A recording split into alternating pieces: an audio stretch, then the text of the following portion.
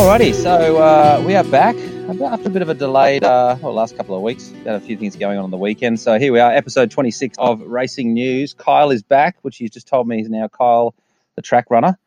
So fully fledged track runner now. How's it going, Kyle? Give us a bit of an intro. So it's been 3 weeks, hasn't it? So what's been happening? It has been 3 weeks. Give us an overview of your favourite sessions and things you've been up to.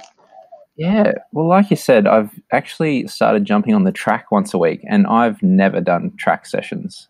I think I've done one actual workout on the track before, and I've raced on the track a couple of times, but that's it. So I thought, okay, something a little bit different, mix it up. We'll go jump on the track. So Luke Kilbourne and myself have been heading to Griffith every Thursday morning the last couple of weeks to do a little bit of a session. So last week we actually did 4x1K, and then we did 5 400s on the track. Yep. Which was okay. It sounded, all these track sessions sound really easy on paper until you get about a third of the way through, and then you realize how hard it is. But that was good. It was nice to actually run fast on the track, and we had a little bit of a competition towards the end because this was the same morning that Joshua Cheptegei ran his 10-kilometre world record, 10,000-metre world record on the track. And we knew roughly this was what pace he was going to try and hold, which was around 63 seconds a lap. So we did 4 of the 5 400s and then thought, okay, we're going to take a little bit of a minute extra rest here, and we'll go a little bit harder on this last 400 and see what we can run for the last 400. And I ran that last 400 in 63 seconds, and it felt like I was absolutely sprinting. And we finished and just went, he ran 25 laps at that exact same pace. It was just incredible. So that was a cool little moment to run that one lap and then sit down and watch him run 25 laps in the car park at Griffith straight afterwards. So I'm interested to know, in your track sessions, when you're doing your 400 reps, do you start them, in the traditional starting place where you run a bend first, or are you starting them at the end of a bend so you finish on a bend? Where's your start? No, traditional start as you would normally start a 400, so right over near the normal finish line of where you would run 100 metres. So it started with a bend, finished with the straight. So it was all good with that. Took our recoveries, kind of walk jogging in between those back to that same start line. So no, we did it all proper and official. Yeah, you take it, which was quite fun. You guys take it in turns when you're doing reps? So is this 4 of them? You lead one, follow one, lead one, follow one. You're doing it like that? Yeah, we did that for the K reps. We worked it so that Luke could lead the first 400 of the reps, and then I'd jump around and lead the second half of the 1K reps. And then for the 400s, we took it in turns, 2 each, and then had a bit of a fast one on the last one. And then this week just gone, we went back to the track again. And initially the plan was we were going to do 1K, 800, 600, 400, 200, and then repeat that twice. And we did the warm-up jog, and then Luke was like, maybe we should just do it as 2x1K and just work our way down, do 2 reps of each one. So, okay. So we changed it last minute to do 2x1K, 2 800s, 2 600s, 2 400s, and 2 200s, which, again, we stood there at the start going, this won't be too bad. We'll get the 1Ks done. We'll get the 800s done. And then it's only 600, 400 metres. That'll be easy. And I reckon I got through the second 1K and just went, this feels terrible. And I actually, the week before, we both had our Next Percent on. And this week I was like, I want to try a pair of different shoes. So I actually took the old Zoom Streaks down and ran, which was crazy in that used to be like the marathon shoe before all these, super shoes have come out in the last few years.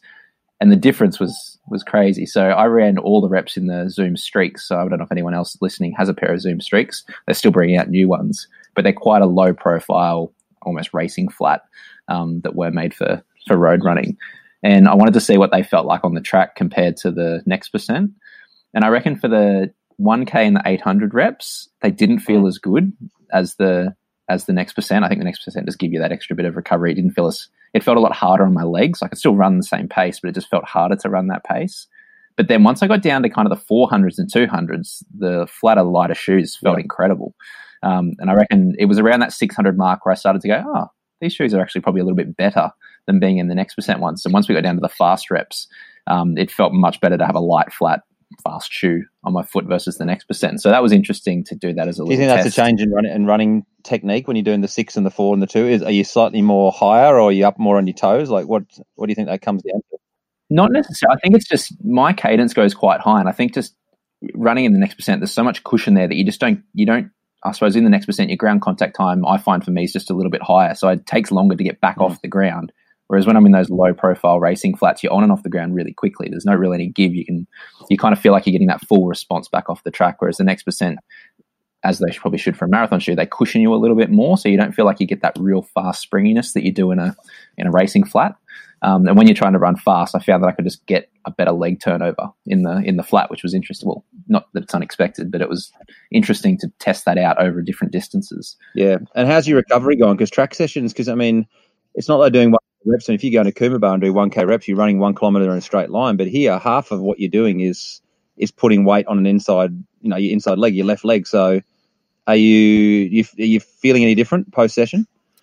I'm definitely, I can feel that my calves are working a little bit harder. Muscles are definitely working a little bit harder. Quads are a little bit sore. But I haven't been running huge volume as well. So I've really been taking all my other runs for the week quite easy. Yep. I've kind of been making sure I get 2 sessions in where I'm running quite hard. I'm still getting a decent long run in, and everything else I'm just jogging quite easy, and I'm taking days off here and there. So purely because I know that this is the riskier thing for me. Like, I've always run quite high volume, relatively, compared to some people obviously run a lot more, and I've always got, away relatively injury free with that, versus when I start to run fast all the time, I know that that's a really high risk time for me. So I've got to be a little bit more careful to start with. And because I've never done this type of speed stuff consistently, it's a little bit, I'm kind of erring on the side of caution at the moment, just because I know how high load those sessions are, especially on the track. So I'm enjoying it at the moment, but being a little bit cautious at the same time. And have you noticed there's a difference running the bend as opposed to running the straight? Because they talk in track running about whether you're a good bend runner or not. Like, have you noticed a difference in speed? Like, have you looked at your Strava and had the speed around the bend and compared to the straights? I think I like running around the bends. I think for me, the first 50 meters of the bend and then the first 50 meters coming out of the bend seem to be the bits I enjoy the most, especially on those real fast reps. Especially when we did the 200s at the end of the last session. I haven't done 200s. Yeah, they're good fun, aren't they? Ever. So we really kind of had a good rest in between. We said we really want to have a good crack at these ones as well. And we actually ran them reasonably well. For me, it was very quick. I was very happy with it. So we had a bit of fun, but it was, even in that last one, we took a little bit of extra rest again and almost had a little bit of a 200-meter race. So we came around the final part of the bend, and Luke came right up on my shoulder and then kind of moved out to the outside of lane 1 and tried to kick past me, and then I had to kick to hold him off. So we had a good little 200-meter sprint at the end of that session, which was a bit of fun. So what's the thinking behind it? Because you could go and do your speed work anywhere like you've done in the past. So why are you at the track now as opposed to going to Main Beach or going to Oxenford Lake or something? What's the thinking? I think the thing for me is, I'm really excited to get on the track at the moment. Like, motivation-wise, I get up and I'm going to the track. I'm going to run fast. And I get to the track and I'm ready to go.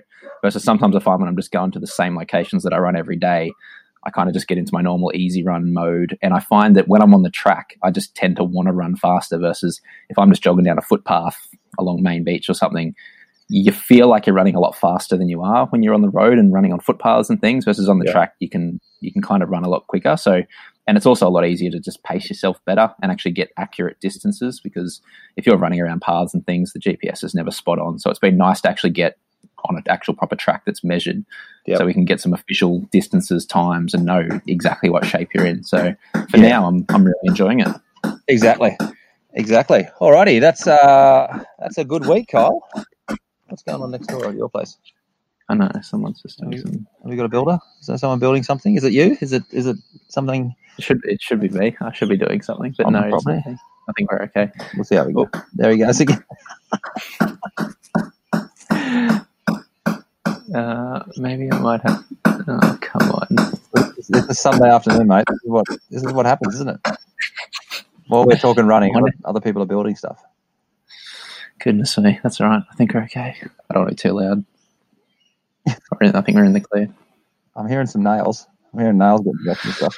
Oh, well, we're good for now. Beauty. But no, it was a good week. It's been a good week. I haven't been running huge Ks, but I'm getting in some consistent running, some consistent speed. Yeah. And I think we're potentially in talks. Obviously, we've got the 25K relay, which is still 7 weeks away or something like around that. We've still got a little while. We've kind of talked about potentially doing like a 1,500 3K time trial one of these Thursday mornings, even to go down and have a little time trial hit out just for a bit of fun. So there might be some fun little competition races we have with each other over the next few weeks. That's great. Alrighty, so there's been some big races, hasn't there, in the last 3 weeks? So we're going to go through some of the big trail races. I think they're pretty much all trail races. A couple of roadies in there, but we're going to go through Blackall. We'll go through Up the Buff, Brisbane Trail Ultra. We'll talk about Stephen Wright, who we mentioned in the last podcast. The World Half Marathon Championships were on last night. and currently Big's backyard, the Global Ultra is happening right now. But Blackall 100 was yesterday. We'll start with that one. I know it's the one that's only just happened, but I see today social media is just flooding with photos and medal shots and everything like that. So it's been great to see people. I don't know, just the massive event. Just to see a massive event. It's pretty our biggest and most glamorous one, I guess. Maybe Brisbane Trail Ultra will get bigger, but I'd probably say Blackall probably still has it in terms of, history and location and pedigree and stuff like that. I could be. It's just got that big race vibe to it. I think everyone, and everyone gets to travel to it versus a lot of the races around here, everyone kind of lives and trains on those areas, whereas a lot of us from the coast that don't often go up there, we all travel to it, so you feel like you're traveling to a big race. So I think it's got that good vibe to it. Now, I've got a big question for you at the end of this, end of Blackall, because we've had a new person arrive on the podium, and it's a bit of I don't know if it's a worry for the trail running scene, but we'll get to that. Mm-hmm. So let's start with the big 100, the big 100K, and defending champion Jessica Schluter, 11:31, defends her title 2 years in a row. Did it again. So there's some great photos coming through about how close the females were in the 100K. So Jess won in 11 hours 31. Celia Mathis 11:45. I've got in my head, does Cecilia do the 50 last year? I can't remember. I had in my I feel like, yes, that rings a bell. I feel like she won the 50K last year. And then Megan Brown, 12 hours and 15. So, congratulations to Jess there. 2 years in a row at Blackall in it ended up being two vastly different conditions, the tropical thunderstorms of last year and this year the heat. So, but, I mean, it is October in Queensland, so you're not going to... That's right. There's only two options, isn't there? It's going to be baking hot and humid, or it's going to be pouring down with rain. There's no other option. Then the male race. So third place, Robin Stead in 11 hours 22. But Kyle, that just gives you an idea of how well Jess ran. That she's only 9 minutes there behind third place in the male, so she was right up there. That's right. Chris Jacobson, 11 hours 15, and a new name as well. This isn't the one I was going to talk to you about. Casey Munro.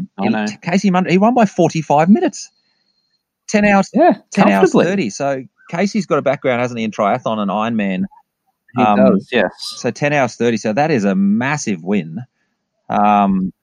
Comfortably on a tough day too. Like obviously the times it's a little bit slower than what we've seen in previous years. Generally sub 10 and close to 9 hours wins it. But from what I've heard from everyone, it was really, really hot, and there was just absolute carnage out there on the weekend. So that's still a really impressive run on that course in those conditions. And the 50, which is often your pet event, one that you like. I haven't done the 50 at Blackall. I've only done the 100.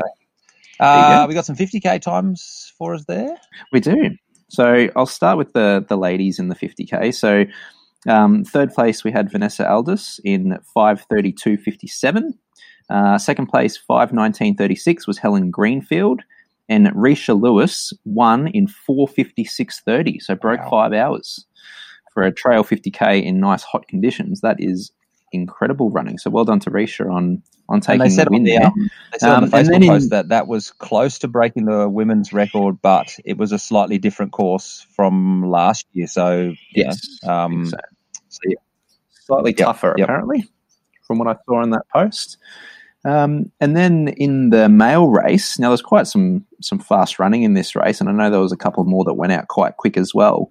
But in the end, our good friend Anderson, who's been racing a lot recently, he picked up third again. So he's liking third place at the moment. He was third at the Brisbane Trail Ultra 60K, which we'll get into as well, but he's been doing really well. He ran 4:38.41. And another Gold Coaster, Vincent Fletcher, took out second in 4:17.07. So another great run. And first place in 4:14.23, so only 2.5 minutes ahead of Vincent, was Brian Wilder. Took out the win. I think they saw in the post that Brian's 49 years old and only entered because he couldn't get a ticket into the 21. Yeah, I bet Vincent's delighted to hear that that sort of comment come through with it. But did you get a chance to watch the interview that they did with Brian after his race? No, I didn't get a chance to watch it. I know you said you.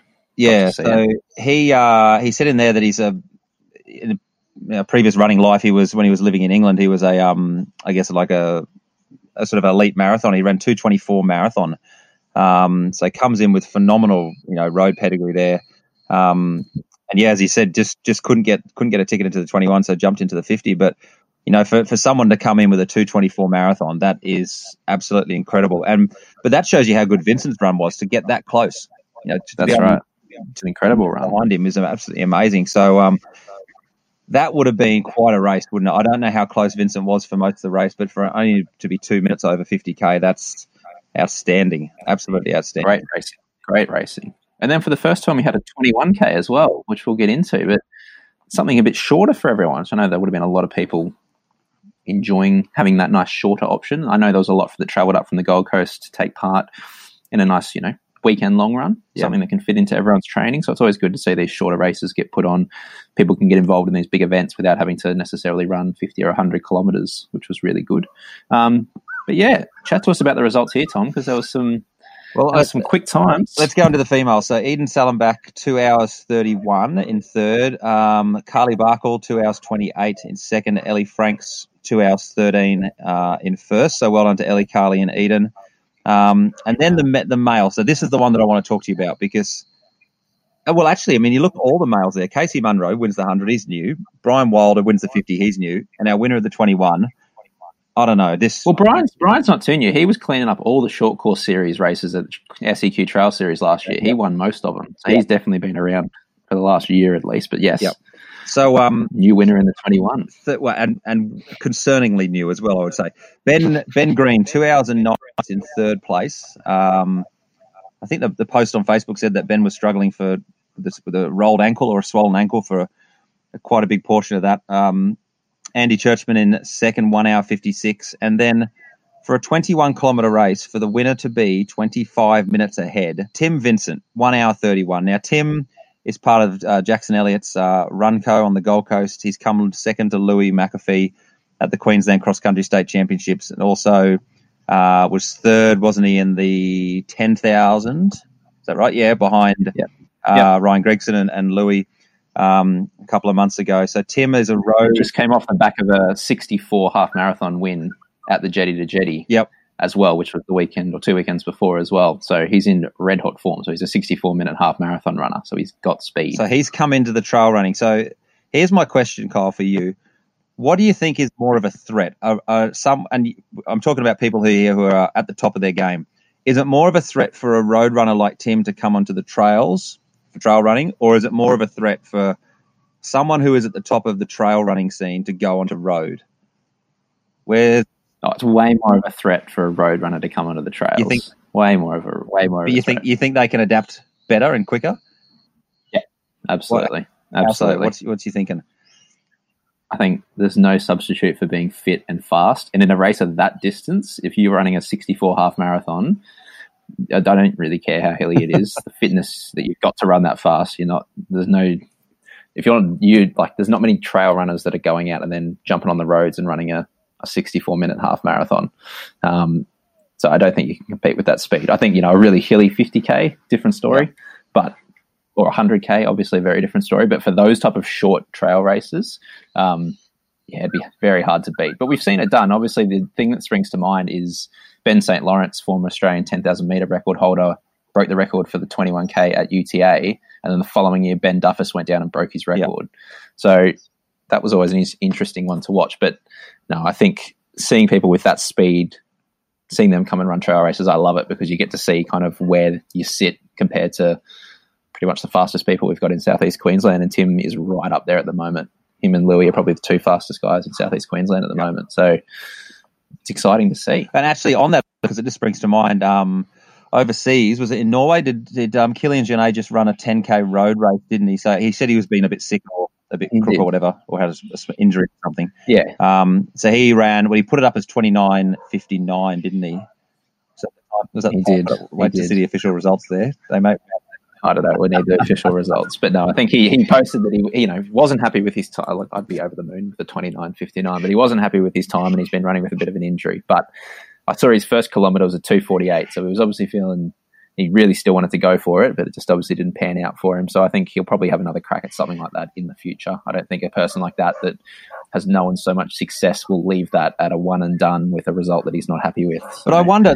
We'll see. Until you'd say that he's the best, trail runner going around at the moment, certainly probably for speed wise. And you look at someone like Joshua Cheptegei. So if Joshua Cheptegei goes into, I don't know, a 20K trail race or a 15 or a 10K trail race, does Cheptegei get closer to Kilian or in the trail, or does Kilian get closer to Cheptegei on the road? I think Cheptegei would be much closer to Kilian. So the perfect example for this is Tom Evans, he's won CCC. He won the Tarawera 102K last year. He raced Cheptegei last night at the World Half Marathon Champs. He ran for Great Britain, and he ran a 63 half marathon. So that's a pretty easy comparison to go. He's probably on par with probably Jim Walmsley as far as the fastest trail runners go at the moment. Again, Kilian, who knows what he could do if he really focused on it. But those two guys are probably the fastest proper, who generally only run trails. Tom obviously does a bit more road. But they're still, 4 minutes off what the fastest guys, 4 or 5 minutes off what the fastest guys in the world are running. And it's a lot on the road, but 4 or 5 minutes isn't that much in the trails. And it would be hard, wouldn't it, to find a trail that is fair and equitable? Because like you said, like Jim Walmsley on a smooth trail, is a very different runner to Jim Walmsley, who's going up a serious vertical climb. Whereas, Kilian on a vertical climb is almost unstoppable, but might not be able to hold up with the other guys on a smoother trail. So it'd be tough to find that perfect comparison. But I think it'd be interesting to know how close they'd really get to each other. But as I said, Tim Vincent in winning that by 25 minutes, that's interesting. I mean, I wonder what his reason behind it was, because like you said, he had Jetty to Jetty the previous week. He's been racing track that much. Well, I did hear them say, someone posted something that I think Tim's long-term coach was one of the directors or the event organisers for Blackall. So I think it might have been just to come up and run this course, get your long run done on the weekend, and he just went out and did that. So he was probably just out for his long run on the weekend. He probably very nice, very nice. No, good to see. Okay, let's go a bit more local. So Up the Buff was it the weekend before? I'm a bit lost. I think it was the weekend before. Now they moved it, didn't they? We talked to Steve Jackson about the movement of the course, and Kyle, I went out there, and I think that's a spectacular location for Up the Buff. I don't know. From a spectator point of view, absolutely wonderful to watch, incredible to watch. You get to see them come in from a long way away. All the runners talked about how great the course actually was, how fast it was, how quick it was. It had sort of a cross-country feel to it. I think anyone's just happy to get rid of Strawberry Hill, aren't they? And those sort of climbs that are on the border track. And so, I don't know. Maybe Up the Buff will move permanently to this location. Easy, great parking to get there. That's always been a problem at Currumbin, is to get the parking and to get in and view it properly. But here it was outstanding. So, wonderful occasion. And Steve did a great job. I think the 16K was closer to 15 kilometres. 15 kilometres, I think. So I'll go through a couple of results here. Let's go through the shorter one, the 15 kilometres first. In the female, Lizzie Bagnall, 1:18. In second place, Fabian Rabaza in 1:16:47 seconds. And in first, Siobhan Sefton, 1:16:29 seconds there. So only 18 seconds between the leading females. And the way the finish actually went, you actually came in to this sort of grassy section, and they'd mowed the grass quite flat cross-country style. So you would have, and you kind of snaked your way in, you sort of did a couple of sort of switchbacks.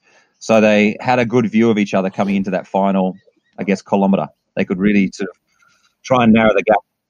In the men's, James Turner, 1:08. Jake Davis, 1:07. Jake's just coming back from a bit of an injury recently, which is great to see Jake out there. He looked to be running very smooth and very fluidly. And then they had Daryl Hill down as 1:07 as well, but I think that's a mistake for the time, because Daryl certainly had a fairly good lead on Jake coming in. So I think his time would have been a couple of minutes quicker than that. I think he was 1:05 high, or 1:05 something on his Strava. It was definitely a comprehensive victory over the 15K. 25K, 25-kilometre race. Have you got some times there for us, or do you want me to go through them?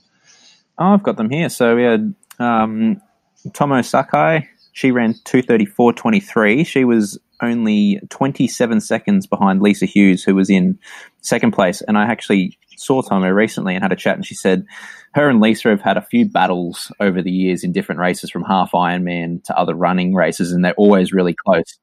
So they had a few little chat and laugh towards the end of that race, because they're always really close. So that was a really good little battle for second and third. But Shannon Prophet, 2:29:09, took out the win. So again, about a 4-minute win there in the females, which is great running, sub 2:30. It's just under 6-minute pace on that course, which is quite hilly, which is great running. And then in the male race, there was, again, some really quick times again.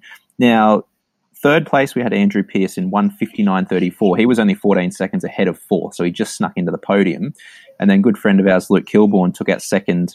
He ran 1:58.47, so just under a minute ahead of second. So really close running between second, third, and fourth, all within a minute of each other. But Vincent Fletcher, he likes the Gold Coast trail running scene. Every time he shows up to a race on the Gold Coast, he's always really hard to beat. He ran 1:46.53 to win by 12 minutes, which is just incredible running. And to go out that hard, hang on, run hard. And he had the biggest smile on his face I've ever seen from a runner coming into the finish line. I don't know if he was just delighted to win up the buff, because often he comes second quite a bit to Tom Brimlow. They've had quite a battle over the years, but Vincent, what a great couple of weeks he's had. Second in the 50 yesterday at Blackall and winning up the buff. That's some great trophies to put on the mantelpiece. Now, Kyle, you said Lisa and Tomoko you said they've got a bit of a history of a friendly rivalry going there. Have you got someone in your race history that you've just battled with time and time again? Yeah, and it's Ando who we run with all the time. Every time we race each other, he always just gets me in a lot of these races. But we've had some really good battles over the years, and I like the fact that every time we race, even though we train together all the time, we're very good mates. We never just run together. It's always, no, I want to beat him and he wants to beat me, which is always a bit of fun. And we've had some back and forward battles in really short races at the SEQ series, Coastal High, Glasshouse, all kinds of races. We always seem to be really close to each other. So I haven't raced him for quite a while. I don't think the last time I raced him was, when would it have been? Potentially Tarawera at the start of last year. Yep.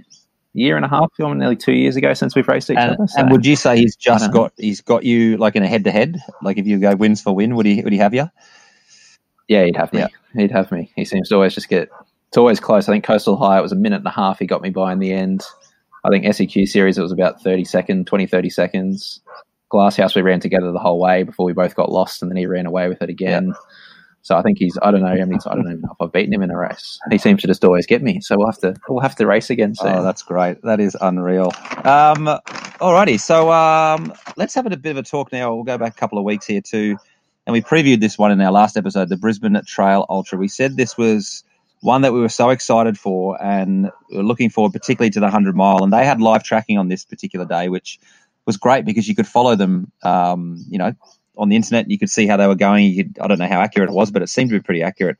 And it really made for a good viewing at home for those who were watching from home, just to follow them and just to see the gaps as they would widen going into checkpoints, and then they would come out.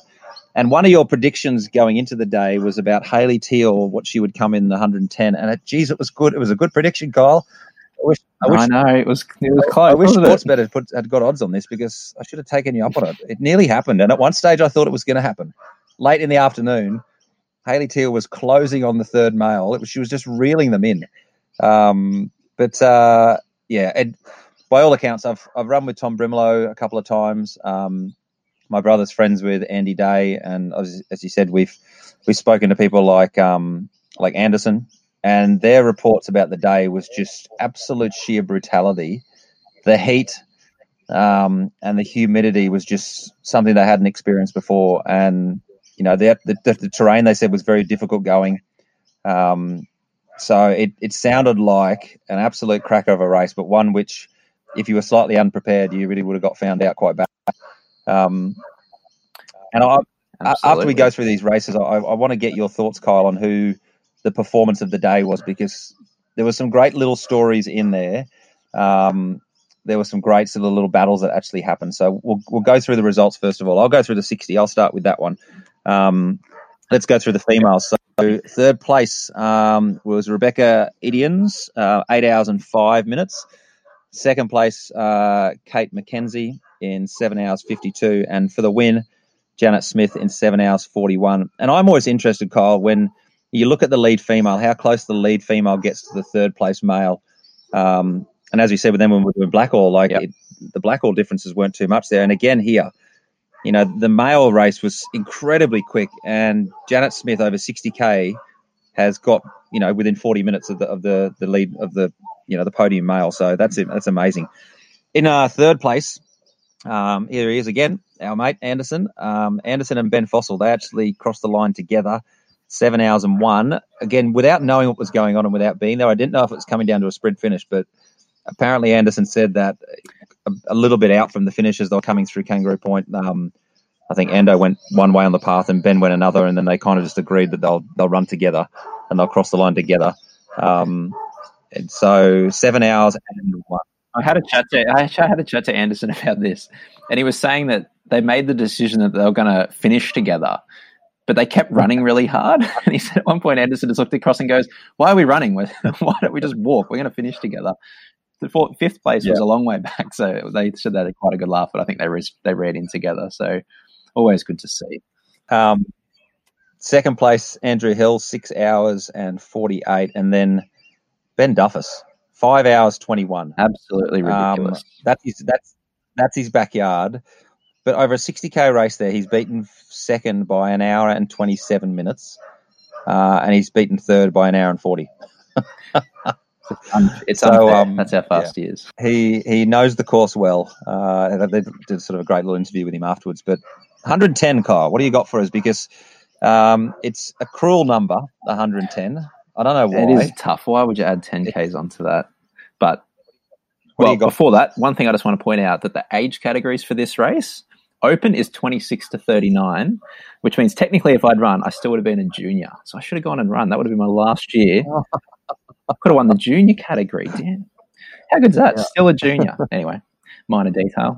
So 110. So this was one that we were excited for, again, to see how close to the podium Hayley could get, which we'd kind of predicted. And then we predicted that there'd be a bit of a battle between Andy Day and Tom Brimlow, which there turned out to be. So we'll go through the female results first. Third place, Jade Davis in 17:23. Second place, Carol Robertson in 17:06. So again, close. 110 Ks, just over 17 hours and only 17 minutes between those two. So incredible running. And as predicted, Hayley Teal, 14:42. So that is a long way ahead, 2 hours and 18 minutes. That is cracking running by Hayley. And again, just didn't quite catch third place in the males, but ended up fourth overall. So I was close with my prediction. But she ran phenomenally well. That's an incredible time. And then in the male race, as expected, there was a battle between Tom and Andy for the top two. But third place, Aaron Dower, ran 14:12. And then it was quite interesting with this on this Saturday. So I was at work at the time. And again, my watch kept buzzing and I could see all of a sudden all these messages coming through. And I looked down at one point and Tom Brimlow's name was at the top. And then a message was after it. And I thought, he's racing at the moment. Either something's gone completely wrong. I don't know what's going on. So it was quite funny then to look back and there was a whole conversation, which was kind of Tom going, "I'm not feeling great. I'm contemplating pulling out." And this was, I don't think it was just after halfway or around that kind of halfway mark. I think he was suffering with quite bad cramping, which we've all felt, and we know how hard that is to try and get through. But again, I'm sure you can go into a bit more detail because you've run with him since. But he held it together quite well for the rest of the day because he finished in 12:48.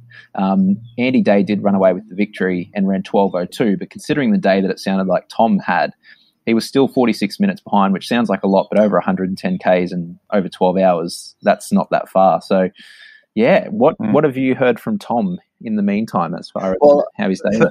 Well, I'll go into what I've heard from Andy because, as I said, my brother kind of knows him in Brisbane, and Andy was putting together 200-kilometre training weeks, so he was well prepared for this. I mentioned him a couple of months back at the Queensland Cross Country Championships. He beat Clay Dawson over the 8K for cross country, so he was in red hot form. But when my brother texted him and said, "Look, congratulations on the win," he wrote back and said the hardest thing he's ever done his entire life, harder than Ironman, harder than anything. That's what I like to hear. Actually said himself as well that he was contemplating pulling out at some particular point as well. So I think these two, if you look at the photos, there's Andy and there's Tom and there's another guy. Now the guy, I didn't write his name down, but he was in third most of the time, this other fella, but got caught by Aaron late, very, very late on. If you go through the checkpoints, you'll see that this other guy who ended up finishing fourth, he was actually ahead for most of the time, and that's who Hayley was running down. She was running down Aaron and the fourth place male potentially to come into third overall. So it was just taking its toll on absolutely everyone. And Tom just said that they went out pretty hard. Andy ran some of the hills. Tom walked a few of them early, got a bit of a gap sort of opened up. But yeah, just I guess you got to take your hat off to these guys because 12:02 and 12:48 over 110 kilometres on a course that's got potentially, they said about 5,000 of elevation on their website, but I think everyone else sort of got mid to low fours. In October, in Queensland on a humid day, that is unbelievable racing. And I think at one point Tom came into a checkpoint late on, and he was only sort of 30 minutes behind his predicted time. And even though he was feeling as bad as he said he was feeling, he was still only 30 minutes behind. And I asked him the question when we went for a run. And I said, if you take Andy out of the mix and you run 12:48 and you win it, that's the whole day, the whole sort of analysis of the day changes. You've run almost the perfect race then. It's only because you had someone like Andy who's had an extraordinary race there to win by 46 minutes. But I don't know, maybe Tom's been a bit tough on himself. I think he was. We all know how much of a fighter and a battler he is, and it's very easy to pull out of ultras, very easy to pull out of 100K races when it gets tough. And he'll remember this day. Tom will remember this race, I think, ahead of other ones that he'll potentially win. This race will go on to serve him so much better and make him so much tougher and so much stronger if he can get any tougher. He's certainly one of the toughest racers I know going around. And I think he'll look back on this fondly. They've offered him a free race for next year. I think they offer all the podiums a free entry for next year, which is it's a bit torturous, isn't it? Like I don't know how tempting that is. I think I've heard from Ando as well. He's like, I have to go back and race again now after how tough the day was. But no, I think we've all had days like that. Everyone's had a day like that where it just doesn't go to plan. Everything feels rubbish. It's just that most of us, when our days go pear-shaped, we don't come second and still run a good time. So I think Tom doesn't need to be too hard on himself because he's still, if that's the worst day he has, then he's in for some pretty good days on top of that. So, no, it was good to see.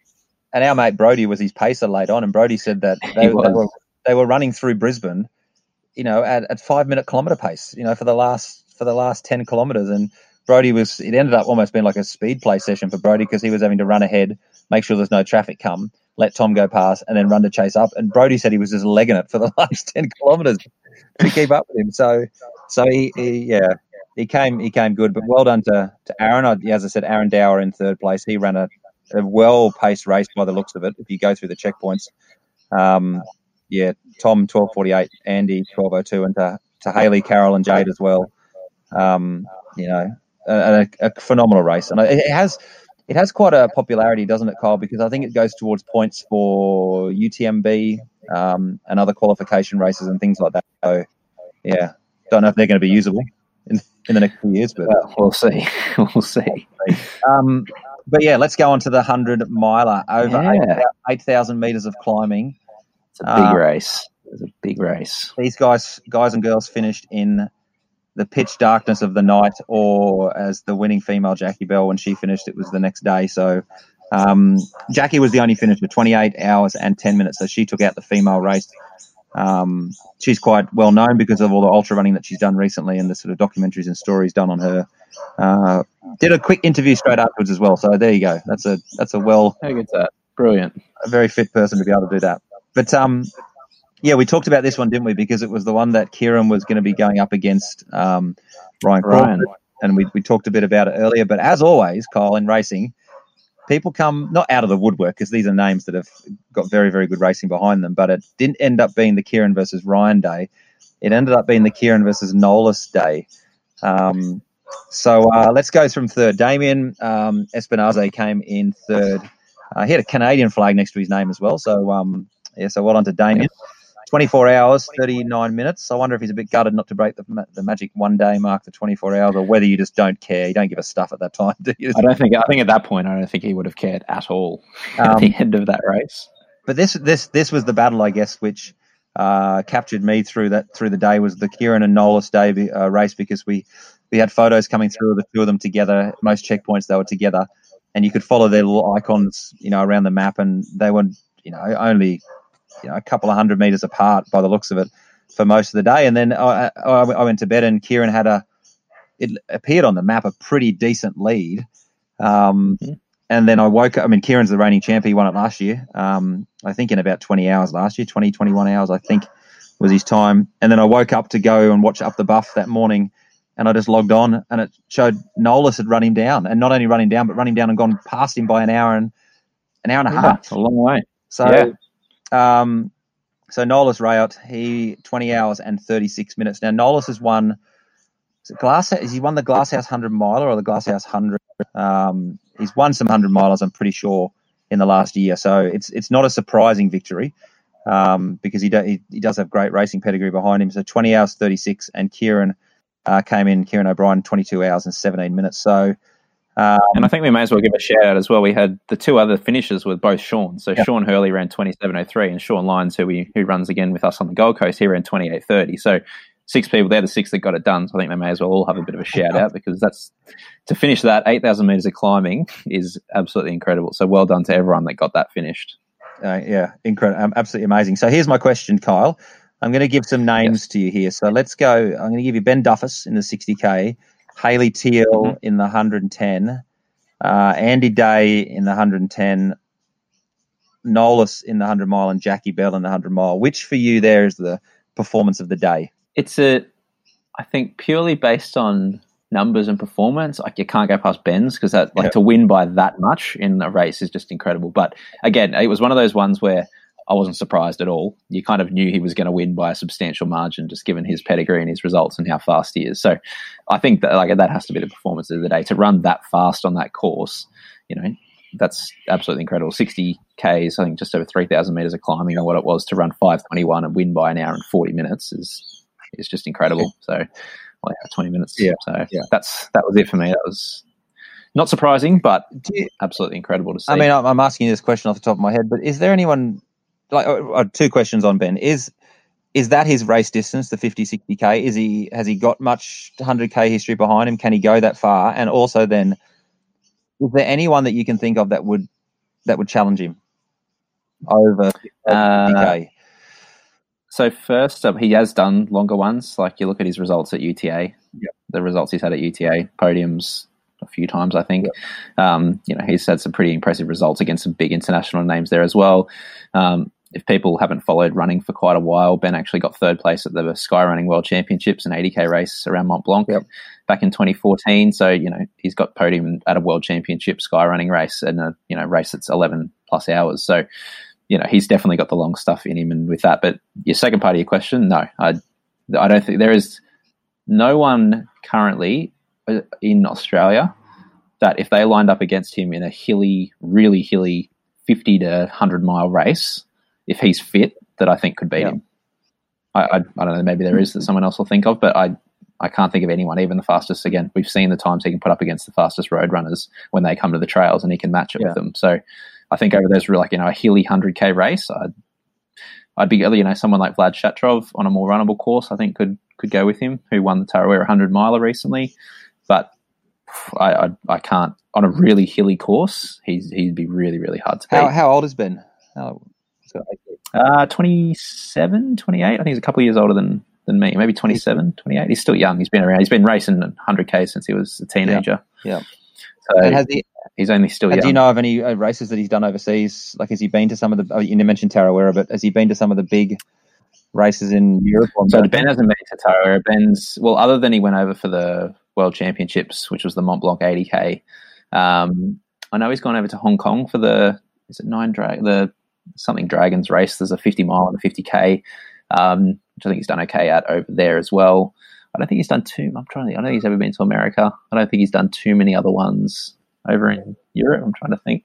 But his big one was his third place in the World Championships. That was absolutely massive that day to see him go on the podium with, I think, Francois Dane and Luis Alberto were the two people he was on the podium with, who were, two of the best mountain runners sky runners we've ever had. So, yeah, that's where he lines up for a race in Australia. Which I know he's lining up for a race, the Guzzler, which is coming up soon as well. So I think he did a 50K training run to look at the course, and then it backed up with another 20 yesterday or today. So so put my life savings on him winning that one. So I mean, there's two massive races, isn't it, that we've talked about there, Brisbane Trail Ultra and Blackall, and I guess they're the two big ones that we have at the moment. Interesting to see how the Guzzler grows year after year after year. That's coming up.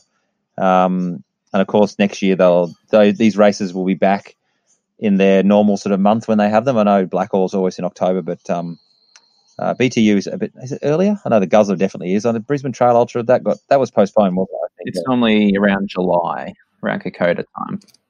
June, so July. maybe maybe this is just a one-off with the heat at this particular moment. But let's change pace completely here. We talked about Stephen Wright.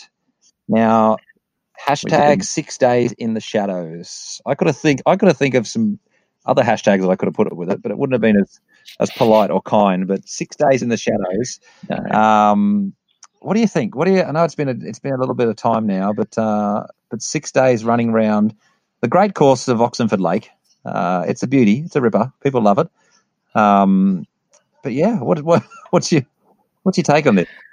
I don't know. It blows my mind. I think this is just a whole separate category of running this type of thing. I think, we go from talking about people running fast times on the track for 1,500 and 3K and things like that to someone running for 6 days, running hundreds and hundreds of kilometers. It's incredible. I don't know how he does it. The fact that, we actually went out and I saw him the one time, which was on the Thursday morning. So I think day 5 of day 4. And he was in good spirits, still having a chat to everyone, still moving reasonably well. Like, it blows my mind. How he holds his body together, I have no idea, but absolutely incredible. It was incredible to watch. And I think every time someone does one of these types of things, you kind of just sit on Strava looking through the week and you just see these numbers tick by and you don't actually really register what that is. Like, you're like, oh, he only did 40 Ks for this run. Well, but you just, you actually think that's a whole work week that we've been at work and he's just been running the entire time. And to cover that many kilometers is just incredible. So I don't think I can fully comprehend. He said, didn't he, that night times were pretty special, that, just when the quiet came down and the stars came out and, as it would be. So I've just gone through, I had a look at his picture. He had a tiny little chalkboard there, didn't he? Sort of a chalkboard that he might have got from IKEA, sort of one that you just put in the kitchen with, notices to your family. But he's written down his 6 results for the 6 days. So started with a bang, 144 in the first 24 hours. He's nearly clicked off a mile, hasn't he? Big start. Second day did 105 kilometres. Third day did 111. Fourth day, I hope I've done the maths here. He didn't do 100K with 99 point something. I looked at it and it's 99 point something. Day 5 then 102, and then day 6 again 99 and a couple of 100 metres, giving him a grand total of 661 kilometres, 280 metres. So last year in Adelaide he did 600 and something, 602, 605 or something. So I know he wanted to beat that distance, but yeah, he got 661 kilometres, 280 metres, and of course, what a leap that would be on Run Down Under, wouldn't it? I know. Imagine that. I'd be almost finished in a week. That'd be brilliant. God, it blows my mind. It's incredible. Like those type of numbers, I don't know if I've ever run a month where I've run that many kilometers. I don't think I've ever run a month where I've run over 600 kilometers. So for someone to do that in 6 days is just and he was back jogging around and doing other stuff as well. So I imagine he'll be back. I wonder why. Is he, like, we'll talk about Big's Backyard Ultra in a moment, the Australian team, but surely he's someone who could be in that, wouldn't it? Maybe he's just not known. Maybe he hasn't entered. Maybe he hasn't made his presence known to Alan and the team that picked from AAA Racing. But you look at that, 600 kilometres over 6 days. That's as good as it gets, isn't incredible. It? That's absolutely incredible. So yeah, well done to Steve, and I'd love to know, if Steve's listening, how far that got him on the map that he's doing for Run Down Under, where he went from and what 2 places he went. Well, he would have got a lot of the records for fastest time between a lot of towns anyway. I don't think that'll less than a day for most of them. Yeah, great work from Steve. It was great to see him. As you said, we went out on the Thursday morning. We were doing some 3K tempo efforts, and thankfully he was going the other direction from us. So we didn't have that horrible moment where you're overtaking a guy doing your efforts who's been out there for 6 days. So, yeah, brilliant performance, something completely out of my league, Kyle, and I can confidently I don't think I'll ever get me too. Well, maybe I'll get the desire one day to do it, but hopefully not. So let's change pace again. Last night it was Poland, wasn't it? Poland was the world. Yeah, it was in Poland. It was in Poland. The World Half Marathon Championships. Now this, we talked a bit about potential duels that were coming up with Brisbane Trail Ultra. How one someone not really came out of the woodwork with Nolas, but we hadn't talked about Nolas. The World Half Marathon Champs in the lead up to the men's race was all about basically the coronation of Cheptegei.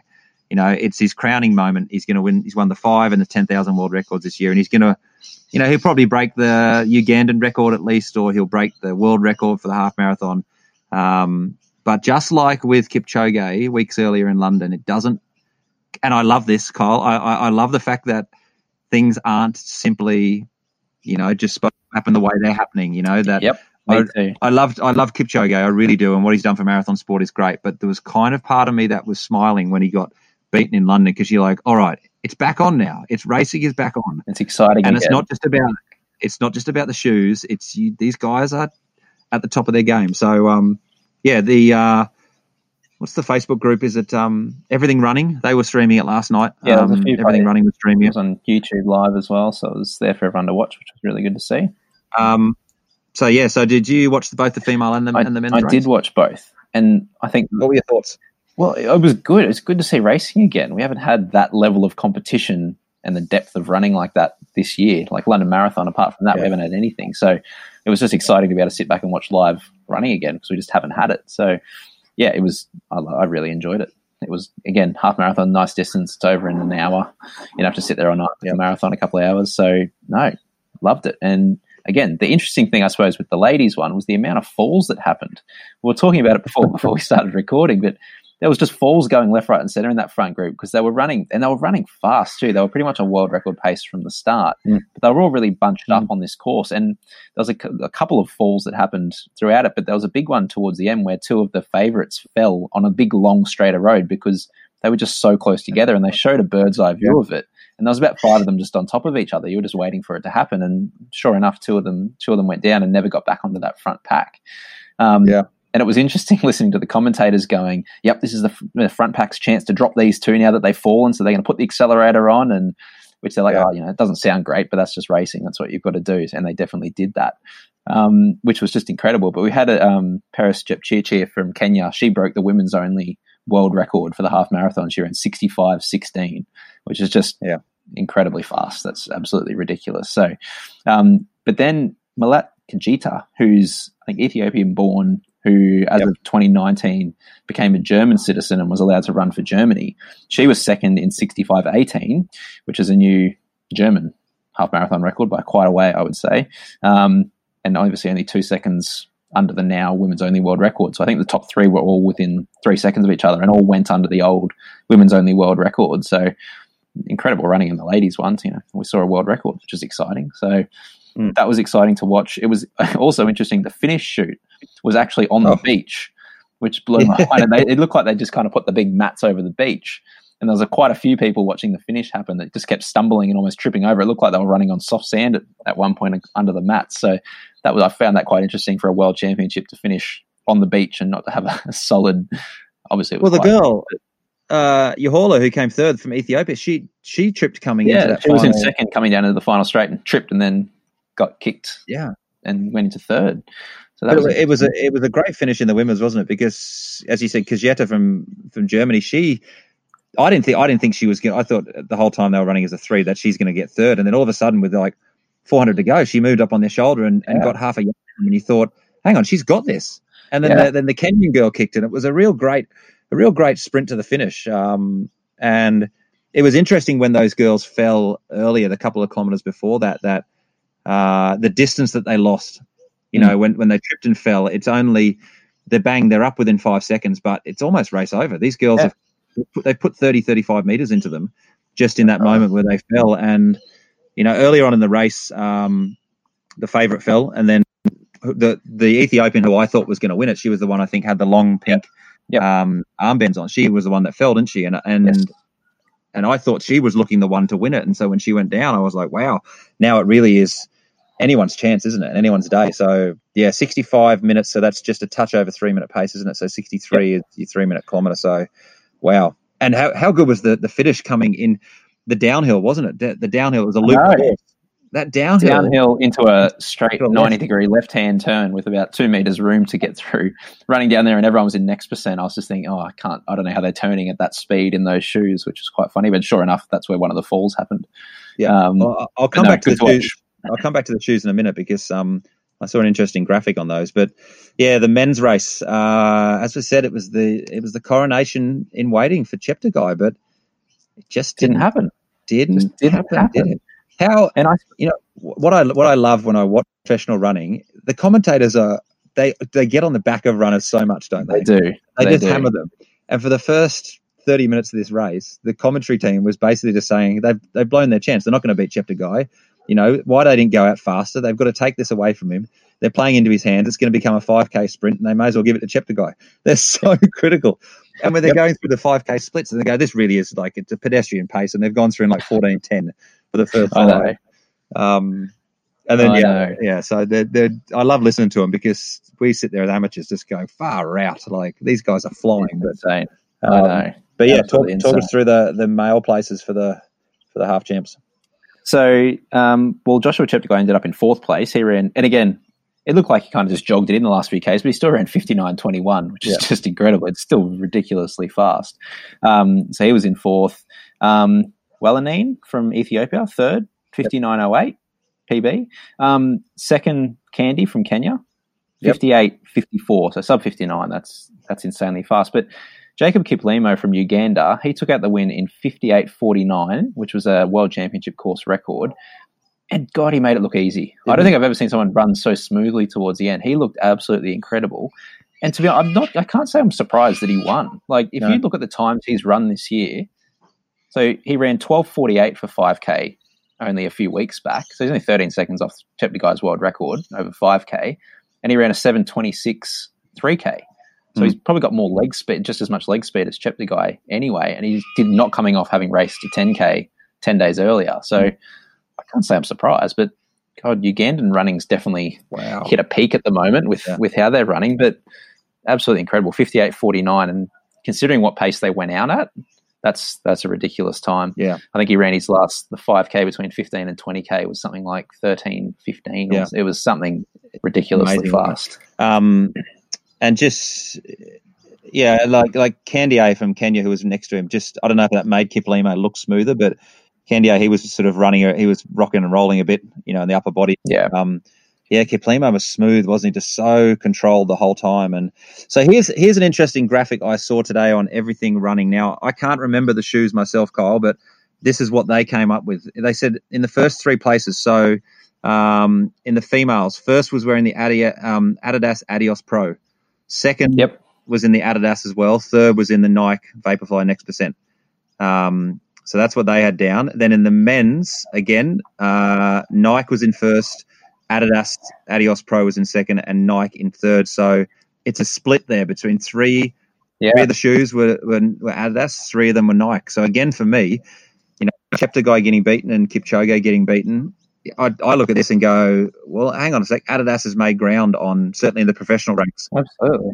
But it also goes to show that it's not all about the shoes. Like it depends who's going to be the fastest runner. Like all the shoes are pretty much on par, really. Like Nike was obviously ahead of the game, and their marketing, they'd be spending a lot more than some of the other companies. But I don't think the shoes play as much of a part in it as everyone makes out, and it's quite, it's annoying. Every time there's a race on now, all we talk about is shoes, and everyone's always talking about shoes. But it was nice to see. Hopefully, after these last couple of races where there was a real mix of what shoes people are wearing, we'll kind of just leave it a little bit, and it'll be interesting to see what people are wearing. But it's good to see that the other brands have got shoes on athletes that are right up the front and winning big races. Yeah, it seems to be leveling out a bit now. Do you know much about the Adios Pro? Have you had a look at them? Do you know anyone who wears them? No, I haven't. No, and I don't know if I haven't seen anyone locally that has them. I know they only got released quite recently. They've only come out in the last couple of months. Obviously, the elites would have had them for a while, but it looks like quite a nice shoe from what they look like. They all look fairly similar now. The types of shoes, they're all made, to try and act the same way. Yeah. So, but it's good to see so many different options and competition between shoes. Fingers crossed that'll drive the price down of the shoes because there's a bit more competition. Don't know if that'll happen. No. That'd be nice. Because you go back 10 or 15 years ago. Dennis Kimetto, who used to have the marathon world record, he was an Adidas runner, so they had the market Adidas 10 years ago or thereabouts. You remember the images of the pace runners all being in black and white stripes, and they were often the Adidas runners. And then Nike just took the mantle from them, so they've come back, which is great. Like you said, Maybe it drives the price down. We know a little bit about Saucony with their Endorphin Pro recently, but I'd love to find out a bit more about that. So, all right, let's one final thing to talk about before we do the upcoming races. At the moment, Big's Backyard Global Ultra.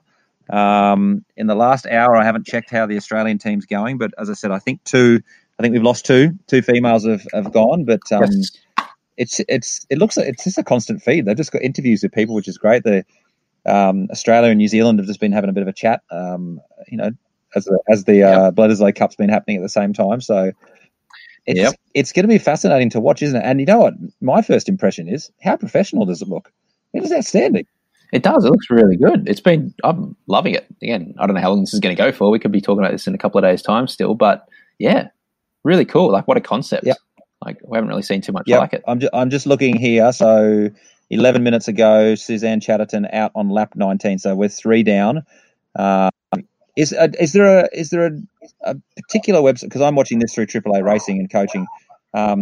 Is there a place, Kyle, do you know, that we can go to see who's dropping out around the world in various countries? And no, I think they're on the main Facebook group. I've seen a few, like in the Big's Backyard Ultra, the main Facebook group. There's been a few posts go up that have that, but they've kind of been posting updates sporadically that I've seen how many runners are left in each country, but I haven't actually seen like a hub where you can follow it live, but they have been posting quite regular updates. Yep. Which yeah, because I mean, each country's got their own sort of Facebook page, and I've got quite a few of them on there. And I'm just looking here at an Excel spreadsheet, but I can't really make head nor tail of it. So, yeah, I think it's going to take me a couple of days to really get my head around it and try and figure out exactly what's happening where. But Alan keeps putting on there how hot it is at the moment, and surely this is going to come into it, because you look at some of the other countries. You've got Canada, Finland, Spain, Germany, Ireland, Belgium, Switzerland, Sweden, Ukraine, Denmark, France. Like, the European countries, they've got a phenomenal advantage at the moment with this weather. Surely nowhere in the world is hotter than what we're going to be. This is the thing, isn't it? If you had to choose one place in the world, in Australia, not to host it, it would be Queensland. And it's the only place that we've got it. So you'd want to put this as far south as you can, maybe at the bottom end of Tasmania, just to. But the interesting thing with this event is, because everyone's going at the exact same time, these guys will move into the cooler out temperatures of the night quite soon, when the other side of the world's all going to be going into the hot part of the day.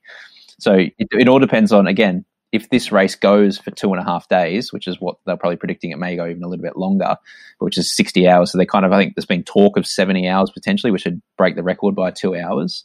2.5 days, the Australians started at 10 p.m. last night, which means they would finish, if they can get anyone to go that long, it would be 60 hours at 10 a.m. in the morning, which means if it goes longer than that, then we have to finish in the middle of the day.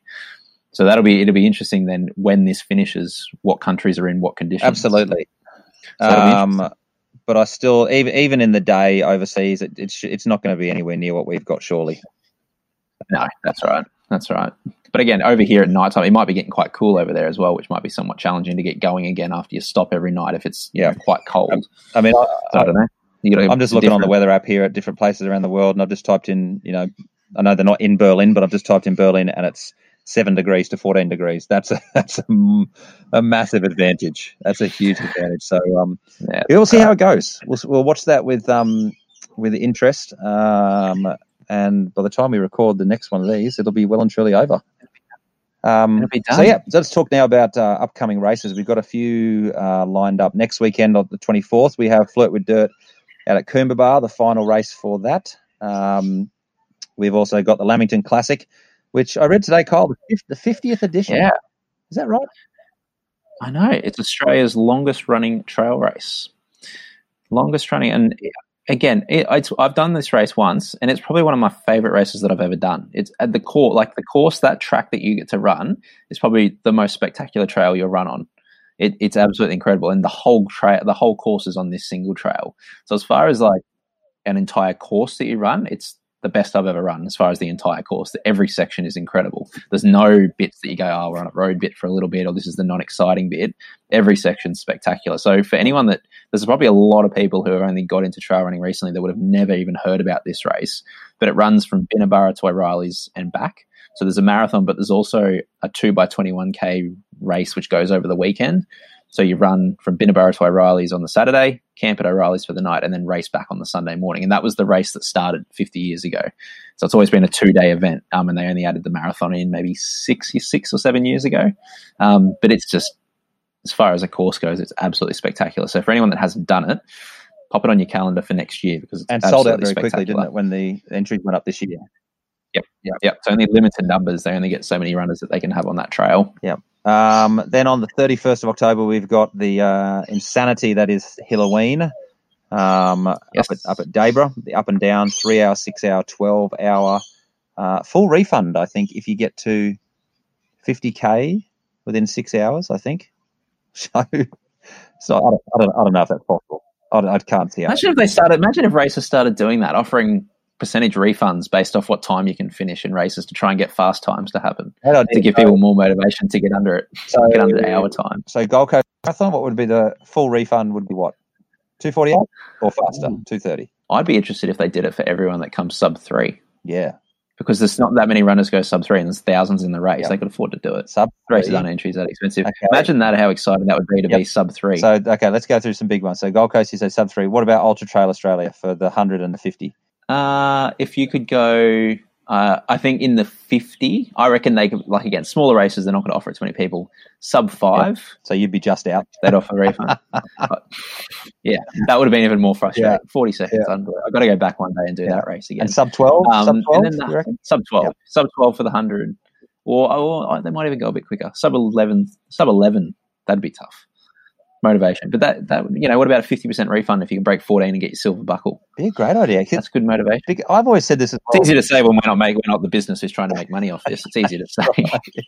That's right. I've said as well for a while that maybe for pace runners at big races like marathons and things like that, they say, we'll give you a certain amount of money if you run an even pace. You can't just stand around the finish line counting down the seconds. But let's say they want you to run 3 hours and you come in between 2:59:30 and 3 hours, bang, they give you some money for it or whatever. I don't know. It'd be interesting. There's a lot of things they could do. What about Goat Loop? Full refund. Let's say, okay, well, sub 30. It's got to be sub 30. We haven't talked about it. No, and I've got it right here at the bottom of my list. I'm going to put to not let it slide. Right, I'm going to put up tonight the picture of me. I don't know if it's Dave, isn't it? David. Yeah, Dave. Yeah, it is. I always think his name's Daniel, but I don't think if David really knew what was going on in this photo. But he's just thinking Wednesday morning, some clown is standing next to him asking, "Can I have a photo?" And he really has no idea what it's all about. But there you go. We forgot about it. So no, I didn't forget about it. I made sure I popped it on the red of the list. I've got the leaderboard ready to go because I wasn't going to let it slide. Because we've been talking about this for so long, how long it would take for you to get knocked out of the top 10 on the Goat Loop. I survived 12 months. And it happened. I survived 12 months. I did. It happens. Yeah. And you know what? So I'm happy about is that wasn't Adam Gordon because he's been texting me and messaging me that he's going to do it. And I don't mind where I get bumped now, but as long as it wasn't Adzi that did it and it happened. I think I was at work and you sent a message through and just said it's happened or today's the day or something like that. Yep. Finally happened. But no, and it'll be interesting. So when we're talking to David about this, so he went out and this run was just to he hadn't run the loop before. He wanted to run the loop to see what it was like before he has a real crack at it. So he ran 29:27 and I think he half jogged the first K and a half from what I saw in his splits and then went hard towards the end and managed to knock you out of the top 10 by about 20 seconds. So you're back into 11th, but he's actually talking potentially of trying to go underneath Courtney's time and see how close he can get to Matt's time. So watch this space because that could happen any day now that he has a good crack at it. It potentially knocks everyone, potentially bar Matt, back a place. Because he's a triathlete as well, isn't he, Dave Mainwaring? Very good. Wouldn't that be an interesting stat then? If he knocks Courtney off, then it would be Matt Hauser, Dave, and Courtney, 3 triathletes at the top of trail running. Well, he only has to go under Daryl's time to make the top 3 top 3 triathletes, and then I think if Adzi has a crack, he'll potentially go under that as well. It could be the top 4 that are triathletes. So watch this space because those two could potentially be having goes at this relatively soon. Because I was about to wander off and go to work last Wednesday, and then you guys shouted me over, and so I saw Dave there, shook his hand, said, "Can I have a photo?" And he just looked bemused, didn't he? Like, what the hell's going on here? What are these guys talking about? I don't know. But I'll put the photo up on the Facebook group so you can see it and you can have a look at his expression. But well done, Dave. He's in the 10. I'm out of the 10. So, answer to your question, Kyle, if you run sub 30, 50% discount. If you ran sub 28, full refund, I would say. Wow. Because that's... Rightio. Oh, hang on. No. If you ran pretty tough. 27, whatever it is, because whatever the 4-minute mark is, that's the full refund, I would say. It is. Well, my time is exactly 4:00 per kilometre. I think 27:36 is what my time is, which is the leaderboard is telling me is 4:00. Yep. Okay. So I think 27:34 I think is sub. Yep. That's the target. We'll give you that. Alrighty, let's wrap this up, Kyle. Any big news coming up for the next couple of weeks? Well, other than potentially doing some more stuff on the track and having a go, I don't know, maybe we'll do a 3K, or if I've been talking about this 3K for months. I need to actually just do it. We need to organise potentially a 3K over the next couple of weeks. It's starting to get really warm, so better do it soon rather than later. Other than that, training for the 25K. I hope your training's been going well. You've been doing some good sessions, which is good. And we've definitely been drumming up a bit of competition between some fellow Gold Coast runners to be putting in some teams for this relay. So it's shaping up to be quite an exciting race at GC50, this relay. Yeah, too much competition, I think. I think I've done what I did at Glasshouse, where I told too many people about it and they bumped me off the podium, so that could happen again. That's right. We've got it. We're right. We'll be fine. We'll be fine. Absolutely. But what about you? You got anything coming up planned, or anything exciting in the next couple of weeks? No, just that I'll do the Run GC in at the early November. That's the 10K. We forgot to mention the Guzzler's on the 7th of November and the Run GC is on the 8th. So I'll do that.